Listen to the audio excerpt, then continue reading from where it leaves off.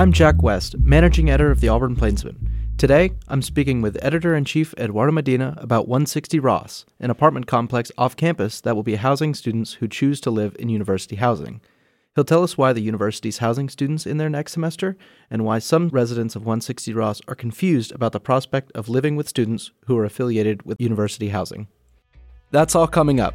We'll be right back with Eduardo Medina.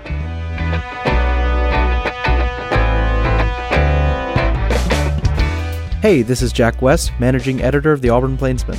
I just want to remind everyone that if you'd like to support Suite 1111 and the newsroom that creates it, you can log on to theplainsman.com and click on the upper right-hand corner that says Donate. You'll be supporting over 125 years of local, editorially independent journalism right here in Auburn. Once again, that's theplainsman.com and click on the upper right-hand corner that says Donate. Thank you so much in advance, and now back to the show.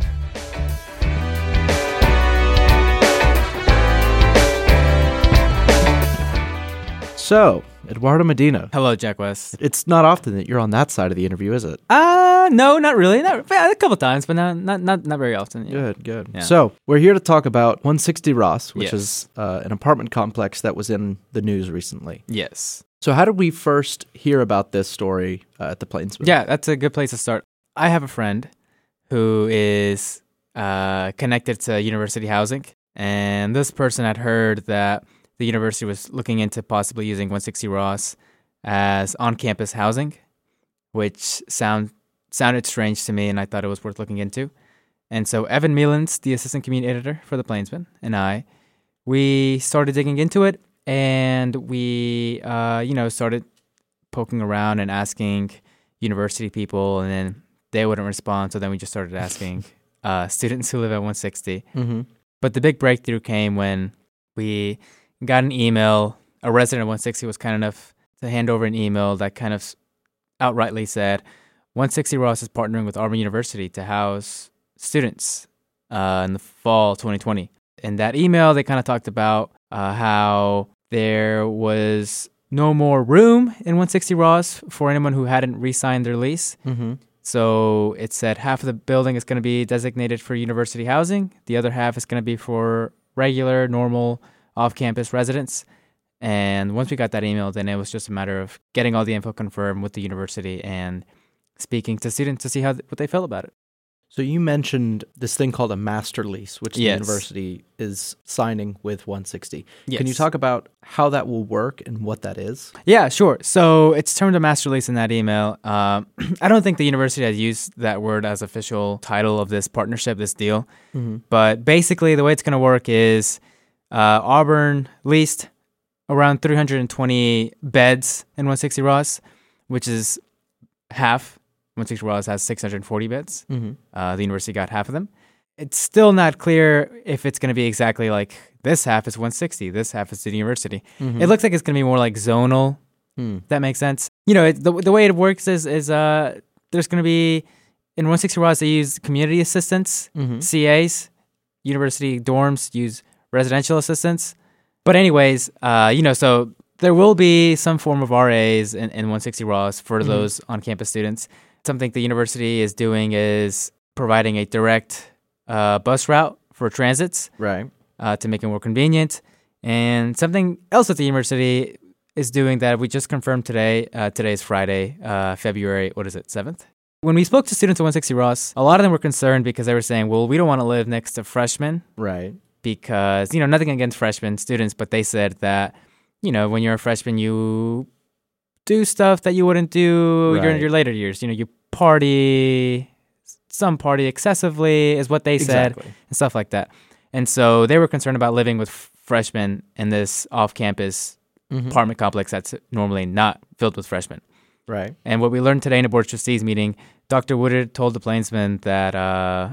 Real quick, Dr. Woodard is... Dr. Woodard is the senior vice president for student affairs. And I don't know why I said told the Plainsman. He told me. He told me that out of those 320 spaces, around 250 of them are going to be upperclassmen. Okay. And that's as of Friday morning, as of today. Okay. And so it looks like that concern for a lot of residents in 160 Ross is kind of quieted, or will quiet after learning about this. Mm-hmm. But so it's going to be mostly comprised of upperclassmen. A lot of students are still not concerned or confused because freshmen coming in or just upperclassmen who want to live on campus, they're going to live in 160 Ross, which is not on campus. And that has caused some confusion with some students. Do we know if incoming students specifically, when they're signing up for housing, do we know if they're aware that they're going to be living at 160, or do they think they're going to be living in one of the traditional dorms? Yeah, so students who sign up for on-campus housing, the upperclassmen specifically know that 160 Ross is now an option. It's up on the website now, the university's website. They know that 160 Ross is just now going to be another option, and they know that there's not infinite spaces on campus, the traditional on campus. Right. And so a lot of them are being, I can't say if they're being forced or if they're choosing to live in 160, but I think a lot of them know that 160 is now an option. But yeah, we do know that. Interesting. Yeah. So all that being said, I think one of the questions remaining is, why are they doing this? There's always rumors that they're, going to be tearing down some traditional dorm. And I think a lot of people jump to that, but has our reporting said anything about that? Jack, that is a great question, and one I forgot to ask until deadline day on Wednesday. Really? Yeah. So the why is related to the Hill. The Hill is a dorm here on campus that I think it's factual and accurate to say that a lot of students are not fans of. It's a pretty old building. I think it was built in the 1960s, a lot of them. Some of them were remodeled in the 90s, I want to say. They're pretty old. But they're pretty old. And it's pretty obvious. The university has stated this themselves that they want to get rid of the Hill. They want to have new dorms. They want to make sure students live somewhere else. The goal, Dr. Wood had said, is to completely tear down the Hill by 2025 or 2026. Wow. And so through this 160 Ross partnership deal, whatever they're calling it, they're going to be able to put students who would want to live on campus in 160 while they find out what they're going to do with the Hill. I mean, they know what they're going to do. They're going to tear it down. But while they're in the process of doing that, and you might ask, well, if they're going to tear down the Hill, that means, but obviously they need more dorms, right? And so they are planning to build more dorms. I think one they talked about today at Board of Trustees was building a new one near the quad. But the why is related to the Hill. But students are still going to be living in the Hill come fall 2020. But so this is potentially a long-term agreement that they're entering into. Yeah, that's a good point. Forgot to clarify that. So for sure, in fall 2020, 320 spaces in 160 Ross will be designated for on-campus students, right? Come fall 2021, all of 160 Ross will be for student housing. They're not calling, the university is not calling it on-campus student housing. They're calling it's affiliated housing is what they're saying. But yeah, in 2021, fall 2021, that year, all of 160 Ross is going to be university affiliated housing. Wow. And so after that, you might ask, what's going to happen? So at that point, as of now, it's still after 2021, it's going to be a yearly checkup. Like, do we still need to do this? Is what the university will ask. Is there any precedence for this? Do we know of any other apartment complexes that have deals with the university like this? Yeah, one that comes to mind is the Beacon. That's kind of like affiliated university housing. And the Beacon houses a lot of international students. But it's not quite like 160 Ross. Okay. Kind of lastly, though, on the topic of making sense, a large portion of the story that we wrote, or that you wrote and that we published, was interviews with students who are currently living at 160 Ross. Yes. Who either re-signed their lease or did not do so in time and did not get a room, or who voluntarily chose to leave. Why is it important? Why was that such an important aspect of the story? Yeah, that's a huge part of the story. That's actually Evan Mealens, who worked with me with the story, did a great job.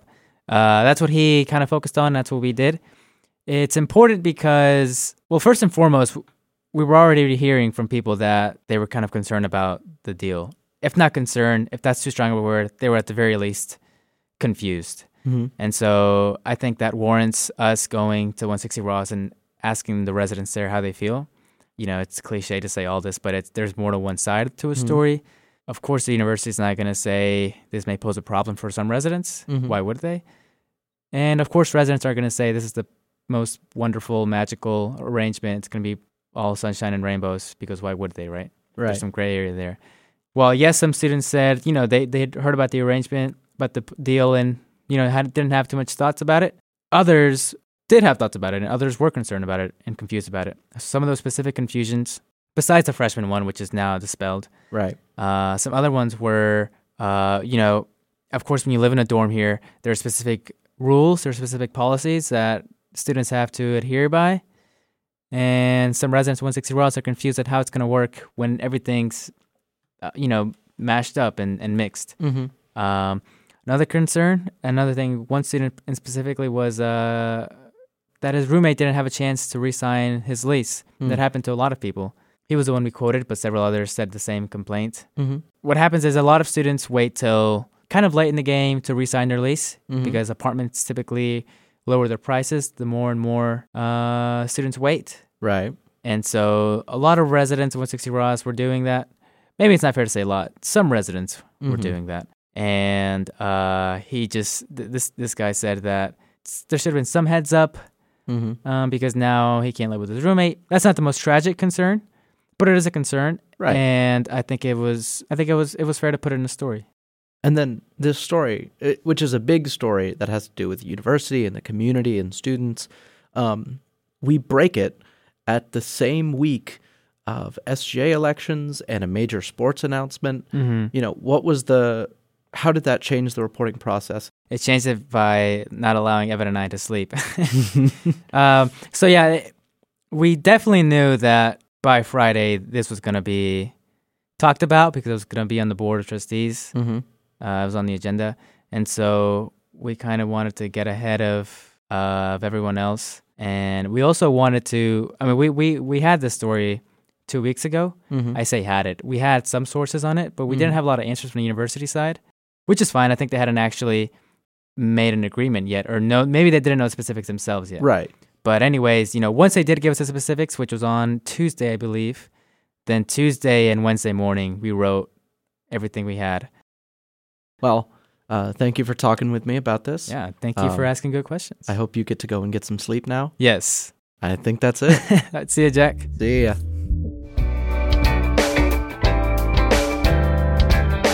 My thanks to Eduardo Medina for being with us today. You can find his story in our print edition around Auburn and online at theplainsman.com.